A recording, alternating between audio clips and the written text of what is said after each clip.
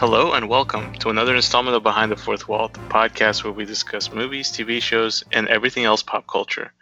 My name is Ivan, and I'm once again joined by my esteemed co-host and extreme Avril Lavigne fan, Emmett. You know, I was a skater boy growing up. I don't think I could name one of this song aside from that. No, that's all I had. And I wasn't a skater boy. I was a blade boy. I was on four wheels inline brink style. No skating at all? Like never shredded on the board at all? Well, no, skating is different than skateboarding. Never skateboarded. I was skating. No, Okay. I wasn't a boarder. All right, fair enough.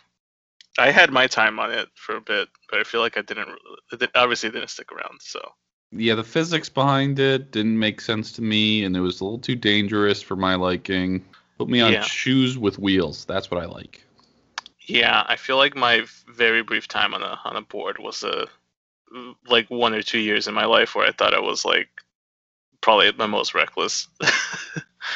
So you look cool doing it. I thought I did. Hey, we got a packed news segment. Can we get into this? Yeah, let's get on it. Why don't you I do want to start off before news. This is also news now, also corrections segment. A few weeks ago, I'd mentioned that the Tiger beer featured in the first episode of Falcon Winter Soldier. I misspoke. I said Singapore. It's still I said Indonesia. It's from Singapore. I'm still getting it wrong. It's still a great beer, but I did get that part wrong. We got to hold ourselves, accountable. We got to keep it real here.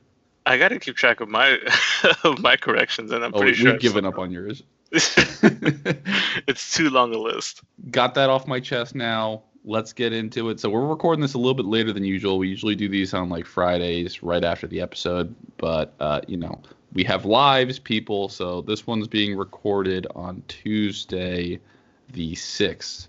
So we have a lot more news than usual. Last week was it was like trailer city. There was like Suicide Squad, Black Widow dropped a trailer, Space Jam 2, obviously, Loki, The Bad Batch. Did any of these stick out to you in such a massive week of these?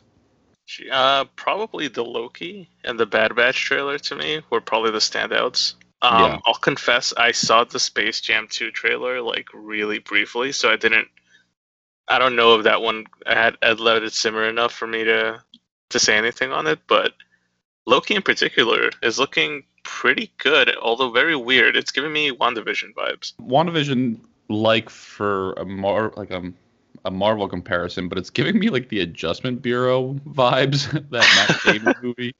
I kind of like the look of it too. It's like visually different. It looks like it is like a Guardians of the Galaxy outer space type of thing. Yeah, and in that sense, I think that's what I meant. It kind of aligns from a WandaVision perspective. It seems like something outside of the norm. So whereas like the current show we're going to talk about, it doesn't quite seem to be cookie cutter Marvel.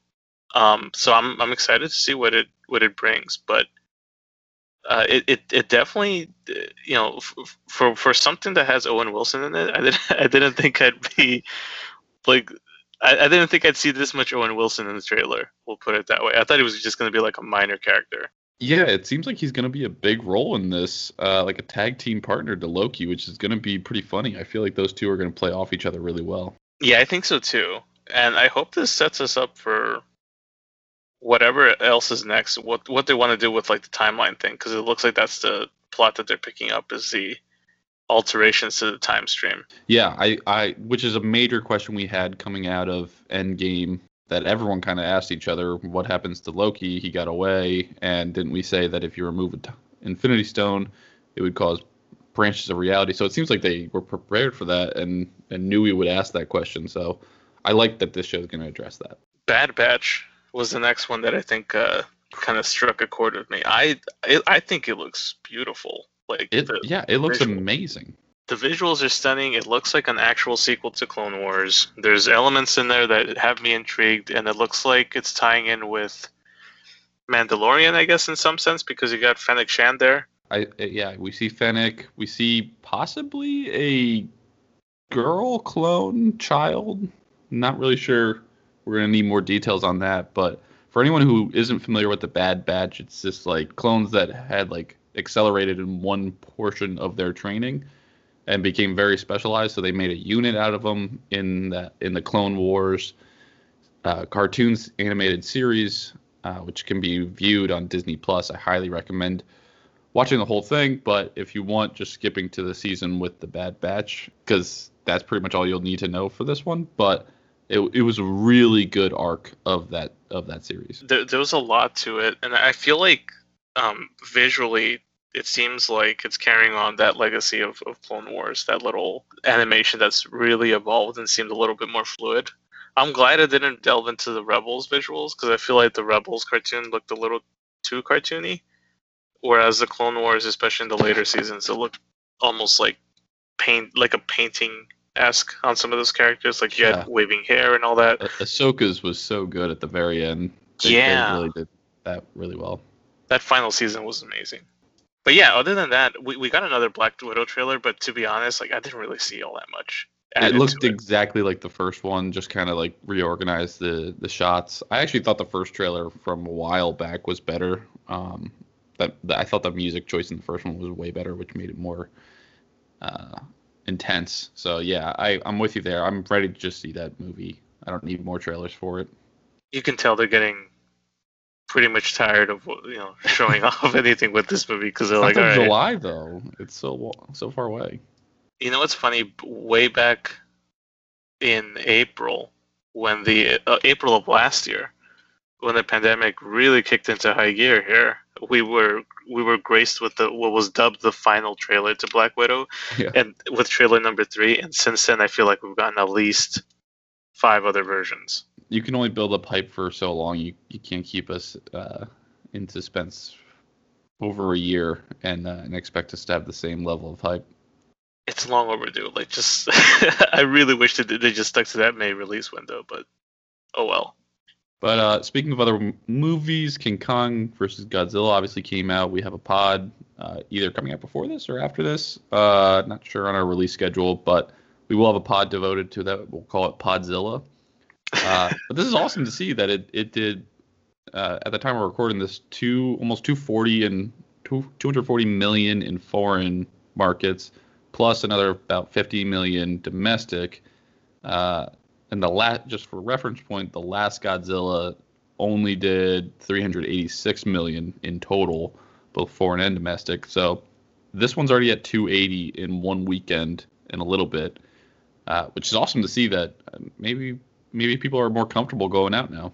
And I'm trying to find my source for this thing, because I saw a couple of articles mention that, obviously, usually it's the major metro areas that are responsible for that big box office kick, especially on opening weekend.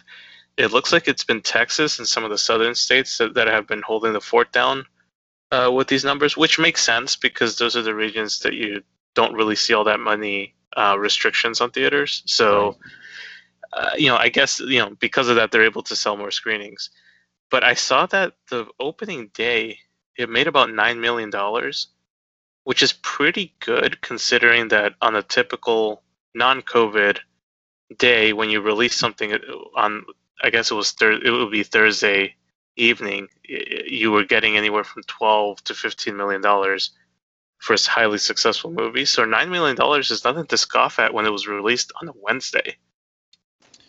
Yeah, it definitely has a lot working against it from a pandemic standpoint, from even if we're on the tail end of it or coming out of it, people are still not totally comfortable. And then, releasing it on Wednesday. So good to see some success back there. And I think this also has had a marked impression or lasting effect on HBO Max subscribers, right?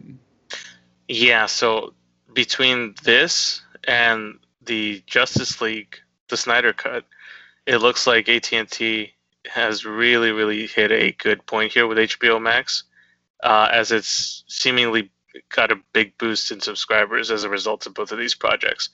And oddly enough, I don't know if you noticed this, but as soon as they confirmed all the details with Zack Snyder's Justice League, they pushed back Godzilla vs. Kong another week in release, and then they pushed back Mortal Kombat down to the ending of April. It seems like they're playing it smart, and if you subscribe to these, you're going to end up paying that full amount to stay on and watch all three of those movies. Whereas somebody probably could have easily taken advantage of a free month of HBO Max before, and just watched the Snyder Cut, Godzilla vs. Kong, and Mortal Kombat, as they would all have been released within a month's window. They're going to be creating multiple email accounts just to get there. Well, even if they did like a paid membership, I could see them just being like, okay, I'll just pay for a month or two, and then I'll cancel my subscription or something like that. True, yeah. I think they're hinging their bets on like they're hoping that they actually stick around, and that's why they were pushing back some of these release dates. But we'll see. I mean, like a lot of this data is also like very unreliable because you're relying on HBO Max to release their own numbers versus the traditional way where you have Nielsen data and all those others just kind of publishing the info for anything that's live. So, between Disney Plus and HBO Max, I'm pretty sure they're padding their numbers a little bit, but there's no denying that they definitely got a boost from these last couple projects they've released. So good on them. Yeah, good to see that. And then last thing I would say for news, this fits more into pop culture than anything on the screen, but I have to shout it out. Finally, Dr. Disrespect is now being acknowledged as a New York Times bestselling author of Violence, Speed, Momentum, or VSM if you're in the Champions Club, which I was a proud member for a little over a year before the switch to YouTube. So I'm like a little over halfway through the book. It's a really good read. It's very it's satire. It's ironic. It's a really funny book. Every site that it's sold on has a 5 out of 5 rating. So you can tell that his fan club, his watchers, the Champions Club members are going out strong on this one. Yeah, I was surprised to see that they released his memoir. I think it was announced a little while back, right? But I completely forgot about it until you texted me about it last week. Yeah, he like teased it on his stream. And for people who don't know, Dr. Disrespect is a streamer who used to work at Call of Duty, made a lot of maps, and then streamed on Twitch for a while. And then all of a sudden, out of nowhere, his contract was cut and he was banned. And they never told him why. They never told the fans. Nobody knows why he got kicked out of Twitch. And then he made a comeback onto YouTube's streaming services. So it's very interesting to watch. And I don't think they tell us in the book because I looked up reviews and all that stuff and nobody mentioned it. So yeah, I think that's just going to be one kept secret for the ages. Either that or it's good material for book 2 and 3, right? Yeah, possibly. Well, I think that's about all we have for the news. I don't know why I thought that's enough. That's enough for that. Let's move into spoiler-free general thoughts. Again, we're talking about Falcon and the Winter Soldier, season 1, episode 3. Yes. Did you happen to get a title for this one? Power Broker. Right. Power Broker. Yeah. Okay, that makes sense. Very straightforward and to the point. Yes. So, general thoughts. I'll kick it off if you don't mind. Yeah. I think this is my favorite episode so far. I'm very excited to talk about this one. This week they really pushed the plot forward with some crucial backstories that we've been asking for, and they also put the foot down on the pedal with the action and the fighting sequences, which is kind of hard to top from some previous weeks, but they definitely do. And I like seeing some familiar faces come back to support this series, and also introduce some new faces and give us some new characters to either root for or root against. And of course, we have to mention that they also leave you with a really good cliffhanger, which I think is key for these series, which makes it really hard for me to wait for the next week's episode. I've rewatched this one a couple times already just because it's so good, and it doesn't feel like I have to rewatch it like I wanted to, like I did with WandaVision, kind of. So I really, really like this one. Yeah, it might be my favorite one too. I feel like it's another solid episode. This was the episode for character development, I think, for a number of these characters. I feel like we've been getting that for the last couple, but in particular, I think this one did a really good job of kind of giving us a little bit more insight into Zemo and actually bringing him back into his comic book roots a little bit more, which kind of took me by surprise. I feel like we had some really good one-off moments between Zemo and Sam, and Zemo and Bucky. So, and we also got the surprise return of a character that we haven't seen for a couple of movies now. And to be honest, I was kind of surprised she popped back up in this manner. So, or he allegedly. Yeah, no, I do like seeing familiar faces come back for sure. And yeah, I think we got less of like Sam and Bucky together and less of the new Captain America, which is interesting for this episode because it felt like we progressed the plot a lot, but we didn't really see the main cast that much. Yeah, we got focused on them a little bit more in the last episode, which we didn't get to see too much of Cap 2 here, but it seems like it's definitely building up to a bit of a confrontation between our protagonist and him down the line. So we'll, I'm excited. Like I said, this episode also ends on a cliffhanger, so it makes it hard to wait week over week. But I also feel like it also keeps my attention at a pretty good pace. Yeah, we're halfway through, so they're moving the show along pretty fast. But I think we can leave it there and now get into some spoilers. So if you haven't seen it and you still plan to, pause here and come back when you're ready.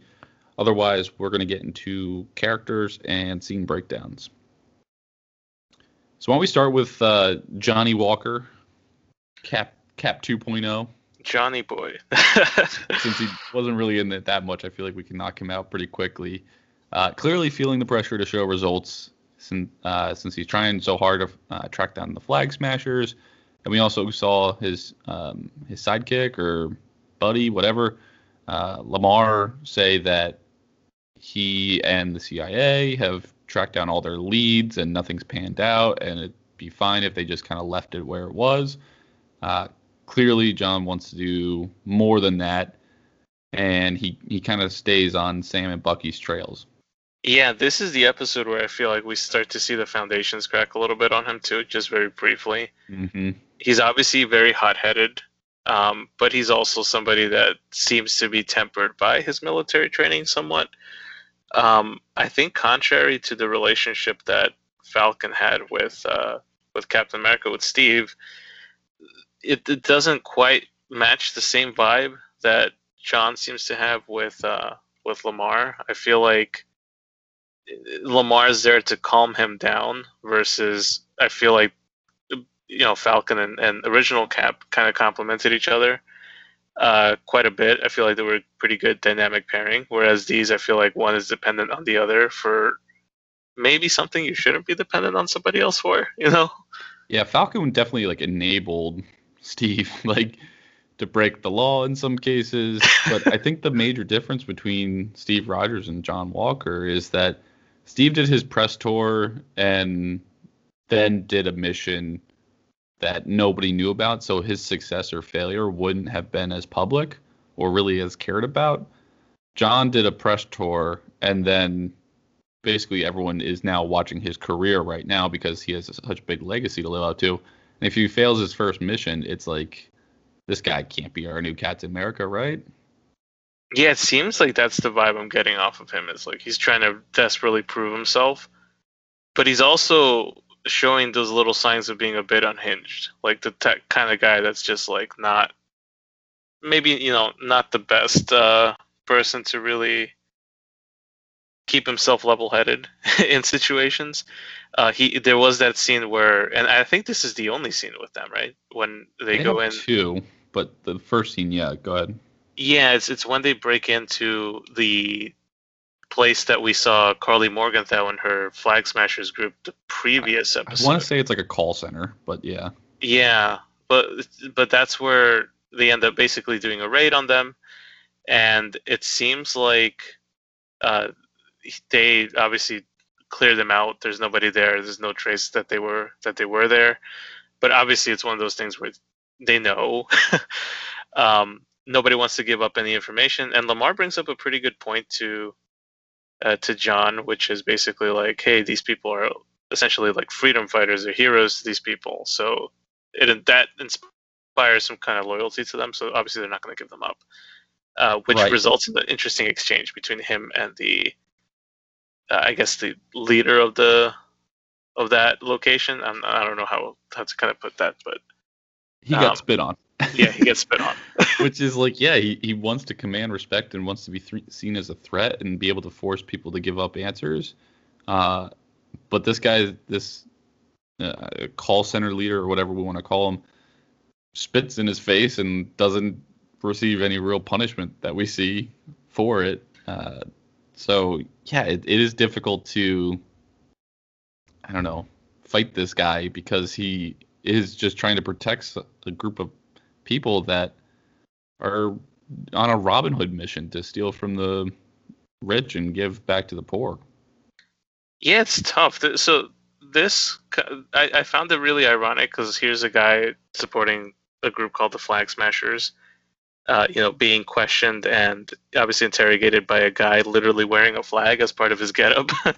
Yeah. So the irony is there, and it's also like I feel like the very big visual separation between John Walker and someone like Steve Rogers was the last uniform you see Steve wearing on his shoulder is not the American flag; it's that Avengers A logo, and on John Walker you've got the American flag. So I think they're very contrary, and one is super focused on the needs of the American government, and the other one went a little bit rogue and just never really turned back on it. Because I feel like the whole plot with Steve in modern times was that he was very, very distrusting of the government, and so, but John Walker's the polar opposite. He's like the guy that's championing them. Is there any, like, I guess doing the little predictions now, but is there anything that we could use from the comics to be like where we think this guy's going with it? Like, how evil is he in the comics, or are we just reading that on the show?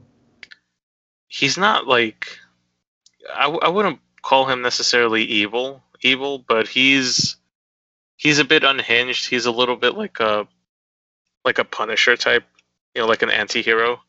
Okay. Similar to the Punisher. So he's basically Captain America if he had no problem directly killing people that just upset him. So I think if there's anything that's going to come out of this, I know that at some point, it seems like we're building up to the point where he's going to lose it.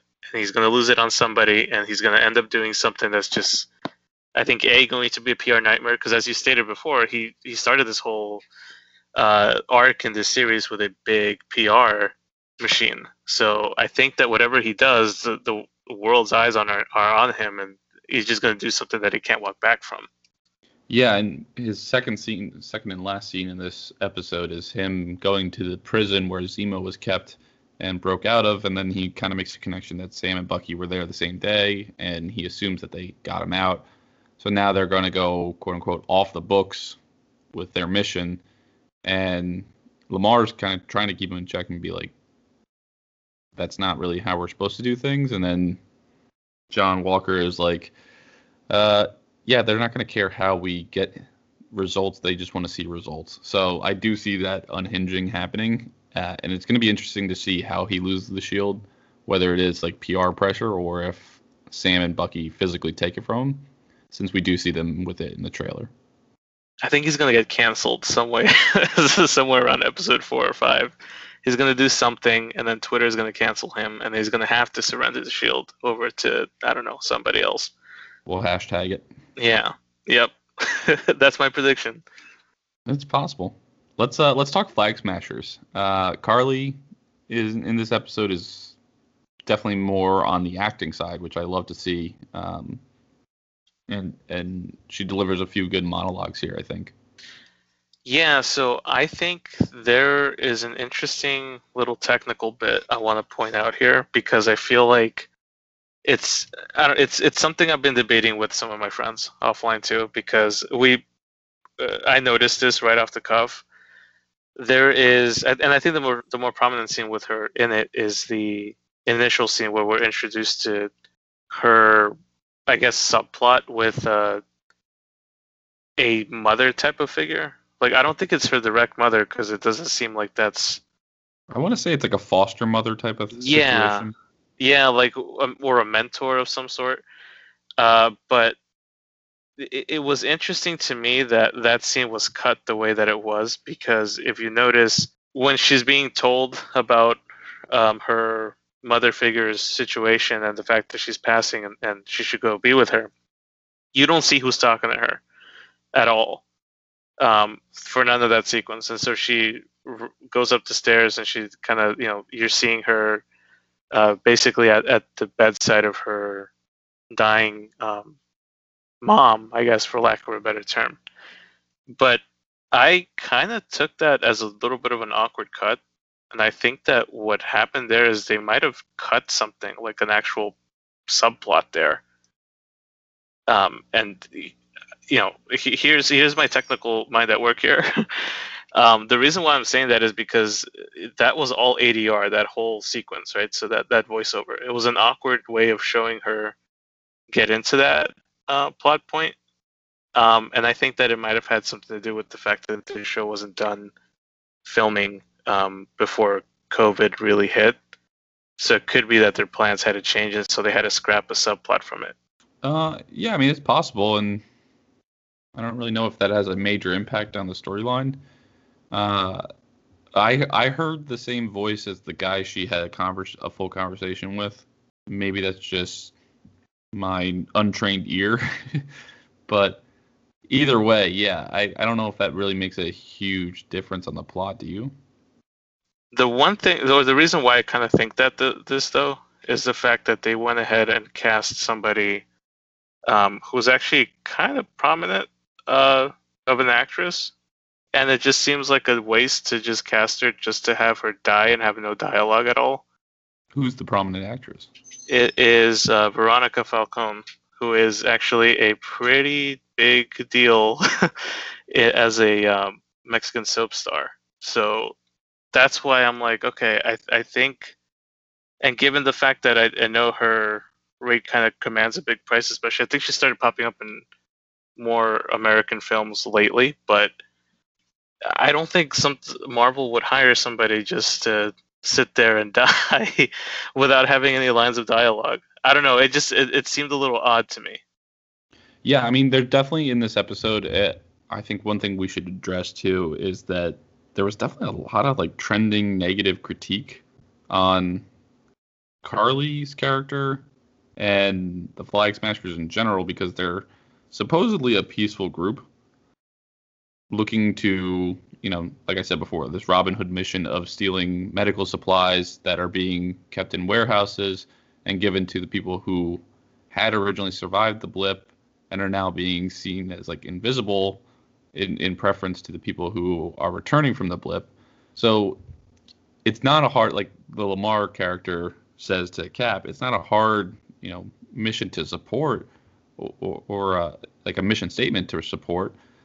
And then a lot of the critique is that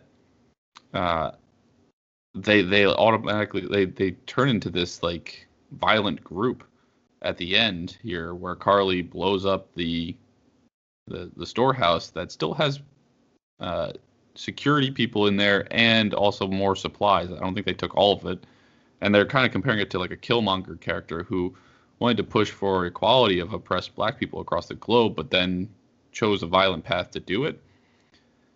So maybe there was a bit cut out of this that could have explained it a little bit better. To me, I personally just read it as like the death of her mother figure just drove her to be a little bit more unstable and a little bit more violent, that she needs to, lash out. Yeah, it definitely is that. I just feel like there probably was more to it because I don't think you lay that out, that 180 of a character. I don't think a character takes that big of a turn without demonstrating the full value of that person. Because otherwise, like, this is a person you're just meeting now and getting killed off in the same episode. You're meeting without any dialogue, without anything else. So it just, like, I feel like the impact would have been better understood if we would have gotten that storyline fleshed out a bit more. Yeah, and there's still 3 episodes, so it might be premature for the Twitter audience to be like, this is a terrible group, or this is like classic Marvel villainy, where they say they're one thing and then they act a different way. And yeah, maybe in this snapshot it doesn't make a lot of sense, but we're also watching one episode where we don't know what happens in the next three. The main characters of this episode, Bucky, Falcon, Zemo, and then the surprise character of Sharon. Shannon? Sharon. Shannon? Is it Shannon? No, it's Sharon. I was surprised to see her in the way that we saw her, to be honest with you. She's a totally different character now after, what's it been, 7 years on the run? That's what happens when you try to pal around with Steve Rogers. That's what you get. Yeah, I like that. Like Steve rounded up all of his buddies at the end of Civil War, but left Sharon off the list. That's a pretty brutal outcome too, though. Like, and we don't know if she blipped or not. No, I don't think she. I think she stayed. I think she stayed too, which made it even worse because, like, for the last 5 years, Steve didn't bother to go, check on her or figure out what happened to her. Like, it's a little messed up. He was busy leading group therapy sessions. You're so selfish, Ivan. I mean, come on, it's Sharon. She stole your shield for you, man. Like, go back for her. And stole his heart. Temporarily, until like Peggy snatched it right back. Until he went for her aunt, yeah. That's still such a weird dynamic now. Yeah. But this episode for these guys begins with visiting Zemo in prison. Zemo tries to recite the old words to Bucky, but he doesn't get fazed by it. And then Bucky aids Zemo in a breakout that he fills in Sam about through a hypothetical scenario. I love that whole sequence that by the time he's finished explaining to him the plan, Zemo's already done it. Yeah. And yeah. This episode made me really appreciate Zemo as a character overall. He's like, I forgot how smart he was. I'm not into him. You're not into him? I thought this was a really good showcase of him. I'm just waiting for the betrayal. Oh yeah, that's definitely coming down the line. I just think that as a character, I feel like he was a lot more rounded out this time. But why is he such a good fighter? I mean, I'm sure that's probably it in the comic books, but he had no evidence of being a fighter in, what was it, Civil War? Yeah, he was. Remember, they said he was part of the Sokovian kill squad. That he was like covert ops. Yeah, him in a picture holding a gun. That doesn't make you a fighter. But he was a covert ops person. Okay, he was quiet about it. A little fun fact though from him, like he spilled a lot of his character essence, I guess, or like some of the makeup of his character, stuff that we knew from the comics, but obviously never got any context on in the MCU. But the fact that he's royalty, the fact that he's a Baron, like that came out of nowhere here. Whereas in the comics, it's well established what he is, right? But I feel like I didn't get any indication that he was a Baron when we got introduced to him in Civil War. No, none of that was there. I thought he was just like a somebody from like the middle class or below because of the way he described his family dying in Sokovia. I'm trying to think back. I don't think there were any real clues other than maybe that that the fighting was going on in the city, and he thought that but like you would have to know that his mansion would be on the outskirts of the city. His palace was literally in the middle of Sokovia, so it's the one thing that, because like if you look at Sokovia and the setup of it, you can't tell that anybody with any sort of privilege lives in there, right? Because like the whole city was designed to kind of be representative of almost like this slum urban area. Yeah, so it was very difficult to know that he would have been royal, that they were setting up that arc of his character, so I don't think they actually were. But it is cool to see that they bring in a lot of the comic book references. Like Madripoor was a really, really nice little deep cut here. So the city of Madripoor is closely tied to Wolverine because that's where he goes to become a bounty hunter before he meets the X-Men. But there is the character Selby from this show is actually a mutant in the comics. So it's a male mutant in the comics who is basically a broker of information. So he helps mutants find new identities, kind of ships them off, obviously illegally, right? But it was funny to see that relayed here. But Selby's now a woman, and I don't think there's any like indication that they're mutants there. But it's like the use of Madripoor itself is like anybody who's super into the X-Men, you know what Madripoor is because the stories is set there so many times. It's a clear call out to the X-Men without actually giving you any more than that. Well, Sam's character was also the one that he pretends to be is the role of Smiling Tiger, which was also in the limited research I did was also a mutant, right? I think he was. I think he was covered in fur and was also a mute. He probably was. I think they gave him like some different liberties to play a slightly different role since it doesn't seem like they're comfortable in bringing in mutants quite yet. Yeah, no, I feel like they're just sprinkling stuff in right now, and at some point they may tie it back. Like I wouldn't be surprised if we revisit Madripoor sometime down the line and like surprise mutants were here the whole time or something like that. Like, but that seems to be like the way that they kind of play this out. Like when was it that we got the reference to Wakanda? It was way back in Age of Ultron, right? I think that's the earliest it was. That was where Bruce was like mispronouncing it. Wakanada, yeah. The guy with 8 PhDs or whatever it is. And it took us how many movies to get to Wakanda from there? Like, that was a long wait. No, it was. Oh wait, I don't know. I've been watching the movies in their timeline, so I don't remember the phases. I think it was Age of Ultron. Age of Ultron was phase 2. I think Black Panther was phase 3, obviously. Yep. So yeah, it was like a year or so after that we saw it. But I really like the Madripoor sequence. Bucky back in the Winter Soldier disguise or persona. He breaks rule number 2 a lot by not hurting people. He takes everyone out in the bar. In his defense, those were all probably like contraband artists, or What are you saying? They deserved it? Yeah, probably. All right, your words. No, he did kick some butt in that bar, which was cool to see. As far as action-wise goes, Sam played the role of Smiling Tiger pretty well by downing a shot with a snake's heart in it.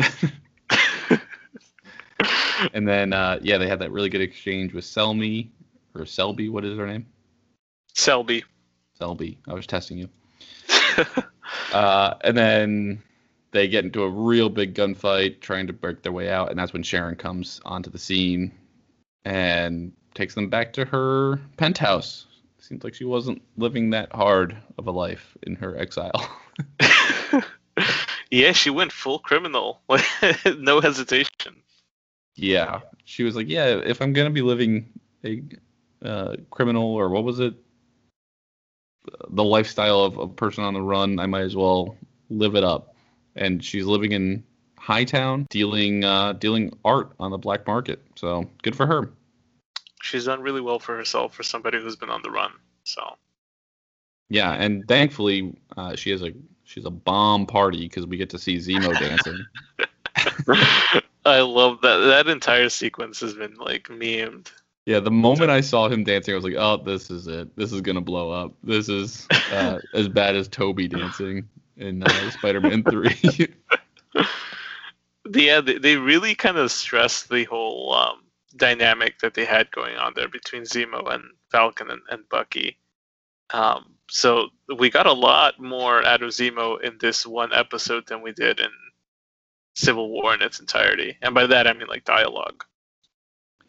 Yeah, it's also very hard to, because we don't know him that well, it's very hard to tell when he is playing into the role that they want him to be and what his ultimate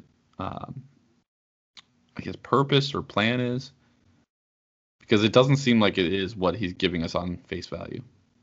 Yeah, I mean, like I'm sure he's dead set on stopping the super soldier serum from spreading, but he's definitely got ulterior motives aside from that. Like he's definitely gonna cut loose at some point. Yeah. So the Madripoor bit continues at Dr. Nagel's facility, who is the one who was using Isaiah's blood sample to recreate the super soldier serum, and he was doing that under Hydra's hire before the blip. Then he was blipped away, and obviously the program was shut down after that point. So then he took it to the person that they're calling the power broker, who the episode is named after, and basically created 20 vials of this, if we trust him. And Carly, the Flag Smasher group, took all of them. Minus the ones that he had in that lab, apparently. But the lab blew up, so... Well, I wonder if somebody snuck a few out of there. And by somebody, I mean like a certain masked rich baron that's part of the group now. You think he took a few? Yeah, I wouldn't put it past him. I mean, the guy disappeared right before the explosion, so... Yeah. It is true, because they did make a point to say anybody sees Zemo. Yeah, he did come back for them, though. In that regard, he's got... I was surprised to see that. Yeah, I thought he was going to leave at that point, like, never to return. But I think he knows he still needs their help to do whatever the next portion of his plan is before he can separate and do his own thing.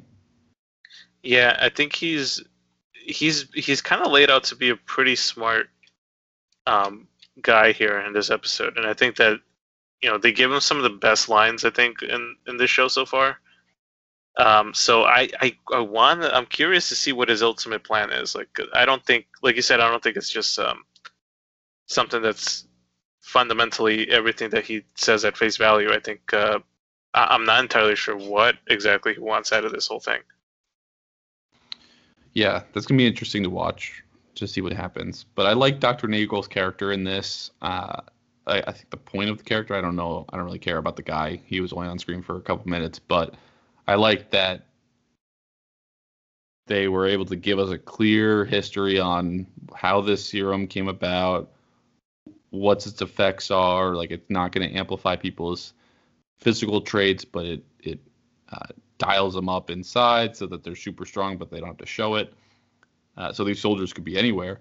And I thought that was really good to just give us a little bit of, like, progress the plot forward without having to, like, drag it out, Yeah, he also revealed a couple cool little points here, and that's the fact that that original serum buffed up Steve, and it seems like it also buffed up Isaiah, right? Because like he had a pretty big build to him, but he made a point to say that the new version of the serum doesn't do that, but still contains the benefits of the old one. There was a line in that first Captain America movie when the general, played by Tommy Lee Jones, is talking to the God, I forgot the doctor's name, the guy who created the first serum, Erickson, yeah. And he says something to Steve about how it doesn't really matter how physically fit you are, like that's not what qualifies you to take the serum, but rather who you are as a person. And he drops this line about how the serum amplifies everything you are, but most especially your personality. So like that's why Steve was a perfect candidate for it. I wonder then, like, that we were talking about Carly early in the episode turning violent. Like, is that her nature just being amplified forward? Like, and if somebody, let's say, and I'm just speculating here, but if somebody like John Walker were to take that serum, would that amplify that unstableness that they have? Yeah, that's a very good point. I didn't really think about that, but I know the exact line that you're talking about in the first Captain America movie, how it's like turns a good man great or a bad man evil. So yeah, it definitely could be that maybe it's not like Red Skull level of instant evil, but maybe it's more like your reactions to situations are amplified. So like for Carly, seeing her mother figure die puts her on edge and makes her lash out, or if like John Walker, who we think is under the serum, if he's under a lot of pressure, maybe he starts doing irrational actions. Yeah. Or maybe he's not under the serum yet, but at some point he will take it because of. I feel like he's already got it in him. It could be like I want him to have it already, and that kind of explains away why this seemingly really great guy turns into that, you know.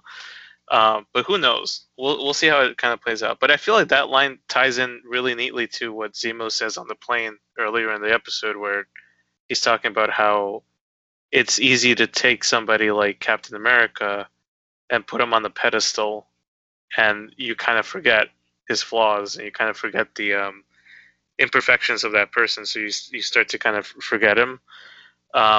It just kind of echoes some of that line that we see John Walker on right now, because as you mentioned, that PR push earlier on, they made a really good point in last week's episode about how like they're really putting the weight of, I guess, America, on this dude's shoulders, and so they're trying to make a new world Captain America with all the perfections of it. They're probably turning a blind eye as to the reasons why he probably shouldn't be on that pedestal. Yeah, Zemo had a lot of great lines here. I kind of forgot about that exchange on the airplane, but he does kind of push the boundaries a little bit with both Falcon and Bucky on the plane. Yeah, he's a definite troll.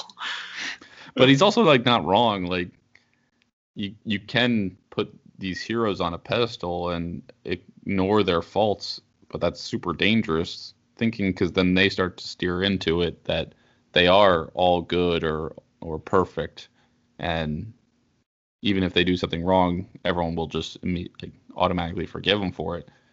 And that's what his character was trying to do in Civil War, was take them down a peg by being like, no, you have to be held accountable for everything. Yeah, I saw this. Well, I was having this discussion with somebody about how like it kind of brings back or echoes back to Civil War a lot, about how both Captain America and Iron Man were on the right track of thinking, right? Like in the beginning of that movie, Tony's really, really captivated by the story of the mom that lost her kid in Sokovia, and so he like brings it upon himself to say like, I don't want that to ever happen again. And so with that, he wants to put checks and accountability in place. I think once that's presented in the form of the government doing it, then Steve, having experienced the stuff he did in Winter Soldier, knows that that's probably not the best bet. And so it kind of put them at odds with each other. And it's funny how all this stuff is just kind of echoing all the way up to here, because like this show is very much a result of the consequences that both of them made back in the day. Like, you still have that shadow of Sokovia there. You still have the Accords in play, and so it kind of helped facilitate this world, exactly the world that Tony wanted to avoid throughout the whole series. Yeah, and it also harkens back to that movie a lot with trusting, your partner enough that you're willing to work outside the law. Like Falcon did that with Steve, that Bucky wasn't the bad guy that he was made out to be, and then they went against the law on that one. And in this episode alone, Bucky says that to Falcon, like, you did this once before, I just need you to trust me again on this one, that like we have to stop this, and this is the way we have to go about doing it. Yeah, and like John Walker is kind of a reflection of what the Avengers were going to be under the Accords, under General Ross. And then I think Falcon and Bucky are taking on that rebellious streak of Captain America, kind of working outside the law there. So it's kind of like a sneak peek at the world that would have created if things kind of played out a little bit differently. Yeah, and then this episode ends with a really good cliffhanger where Ayo from Wakanda comes back. Not Okoye. There was a mistrending, a mistake on trending on Twitter on that one. So get it right, people.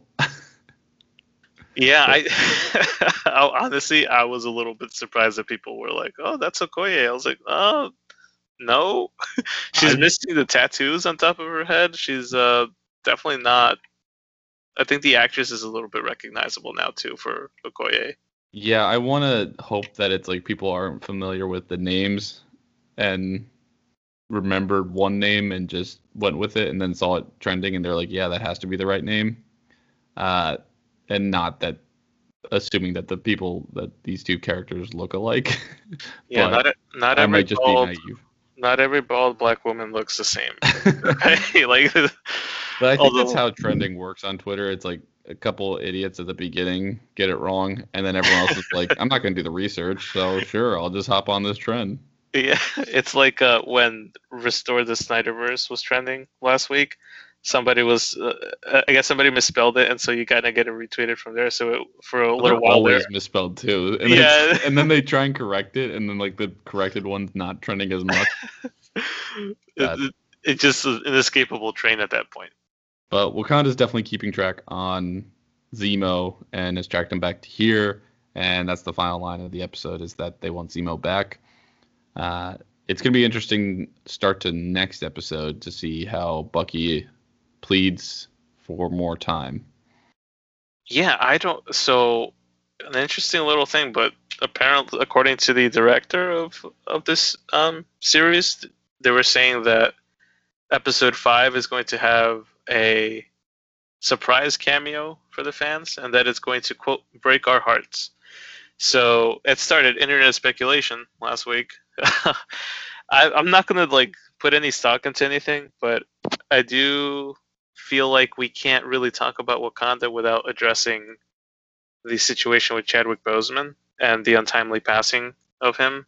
Did they film anything for this with him? Well, that's what I was kind of going with this. Like, did they even have time? Because some people were pointing out, like, oh, this has got to be Black Panther because we're gonna get our hearts broken. I was like, I don't know if they would have been able to film anything with him, right? I feel like it's not going to be him.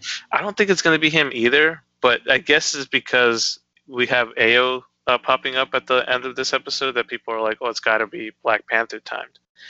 And it could be. I mean, they could. I feel like they probably should address because they're if they're not going to recast the character, clearly they're going to kill him off screen. But I feel like they should address that in his own movie and not have it kind of condensed in this one series. No, that would be poor taste to devote 10 minutes to it in a 150-minute episode. Yeah.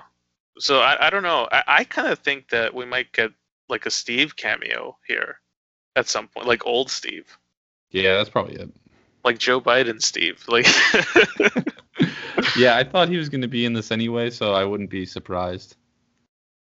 do you think that's the role that they Well, remember, like about a couple months ago, they were saying that Chris Evans is in talks to return to reprise the role. Do you think Yeah. this is what they're talking about? It's this, or he's coming back in like Loki in the young Steve form in one of those alternate timelines. Or in the Multiverse of Madness with Doctor Strange too? Right. I think there's a lot of opportunities for him to come back. So I don't know if it is going to be him as old Steve in this one. It could just be gosh, I'm terrible with actors' names, but it could be the Princess of Wakanda. Oh, Shuri. Yeah, I mean, because isn't she supposed to take up the mantle in the comics? She does. I think that's a whole other conversation, but I feel like they're probably not going to go that route just yet. No, I don't think she'll already be the Black Panther, but I think it might just be like her. Oh yeah, like she's the cameo, and I don't know why it would break your hearts. It could be that could be another like throw you off the scent type of thing, like when Paul Bettany said that he worked alongside an A-list actor that he's always wanted to, and then it turned out that it was him. Like, yeah, I think it could just be trolling us. yeah, I feel like without reading too much into it, it might like you could be right. Like it could be a Shuri cameo, and the reason why it would break our hearts is because it would remind you of Black Right, Panther and all right. that. So, but I don't know. I mean, I can't really think of anything that would be too much of a Maybe break your hearts moment.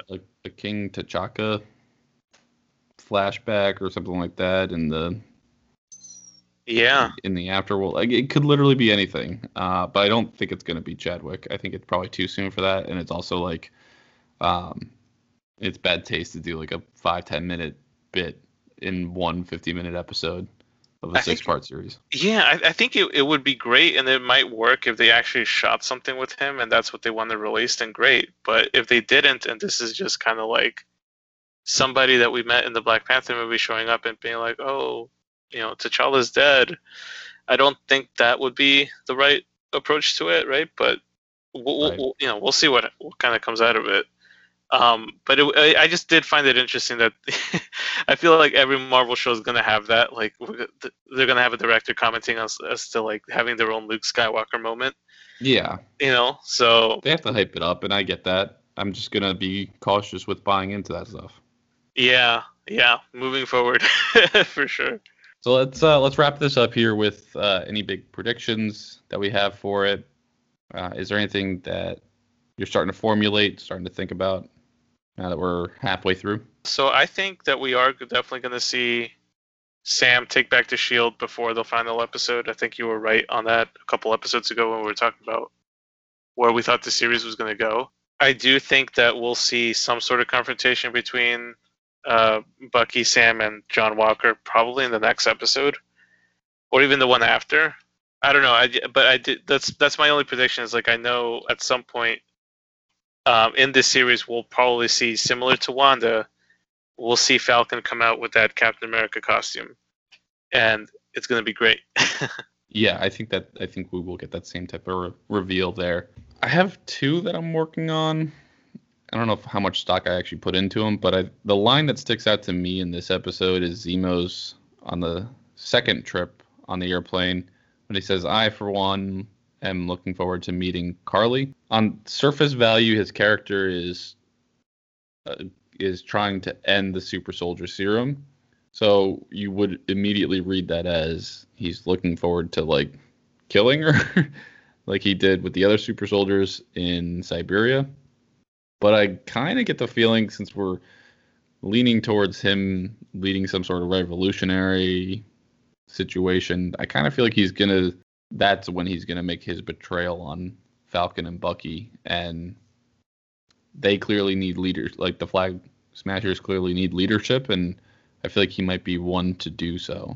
Yeah, I picture him as the type to probably take over that group, if anything. Or at least their resources, or somehow leverage us into a deal with the power broker or something like that. Maybe he's going to use Karli as some sort of like bargaining chip with the power broker, since the power broker wants her. So the power broker is the main villain of the show, right? It's got to be, which is like it's always the villain in the shadows, like Agatha was in WandaVision. And people are speculating whether that's Shannon, whether that's going to be Sharon or not, because she had that one really weird scene where after she parts ways with Bucky and Sam, she gets in this car and tells an associate of hers, which seems to be her driver, that they have a few problems that they're going to have to deal with. Do you think she is the power broker? Is she working for the power broker? I don't know. I don't think she's the power broker, but maybe that would be interesting. Yeah, I mean, like there is a power broker character in the comics, but he's too obscure to bring into the show and say he's going to play a prominent role. I gotta think that the power broker is somebody we already know. I mean, she is brokering deals on the art, so maybe. That's true. And then her sneaking around and putting Bucky and Sam discreetly into the position they needed to be to find the doctor may have been just I guess like her being undercover, like keeping her cover a secret there. The other thing too, like Zemo mentioned, he knows the power broker, but only through reputation. So he's never seen the character, which might lend credence to that she might be. Or again, it might be a red herring, similar to a lot of the stuff we saw on WandaVision. Yeah, and what is she doing in Lowtown if she's a broker in Hightown? Yeah, I don't know. There's definitely something going on with her. Maybe she's like deep undercover and she's still working for the CIA too. Who knows? I don't know. You're selling me on her being the power broker. She's definitely the power broker. I'm into it. I could see that, and then it leading back to her, but I don't know what that would mean for them, like Falcon and Bucky having to stop her, or do they not? Yeah, that's where I kind of fall into like maybe she's not, but she's working for the power broker. I don't think that the power broker as a character is going to end up being just that, the power broker from the comics. I feel like it's got to be somebody of more importance. Yeah, that's gonna be interesting to watch. The second thing I was thinking about too for predictions is probably Mephisto. more. How did you know? No, I think AO is gonna join this crew. I hope so. That's like the only condition that they can agree on for keeping Zemo out of jail. I think it's going to be like, well, then I have to be part of this and keep a closer watch. I hope so. She could be part of my group anytime. She does kick butt. She does. She can dominate me anytime she. Oh, okay. All right. That scene from from Civil War was really good between her and Black Widow. They didn't even do anything. She's just like, move or you will be moved. And I was like, oh. She would have lost that fight. Who, AO? Yeah. Maybe. She doesn't have enough plot armor. That's true. She's trying to get some right now, though. Yeah, she gained a little bit of a boost here. Yeah. So yeah, let's end it there. If you have any of your own predictions out there and you want to shoot them over to us, or if you want to just share your general thoughts on the show so far, feel free to reach out to us on Twitter at BT4thWall, 4 being 4TH. Otherwise, thanks for listening. Thanks for listening.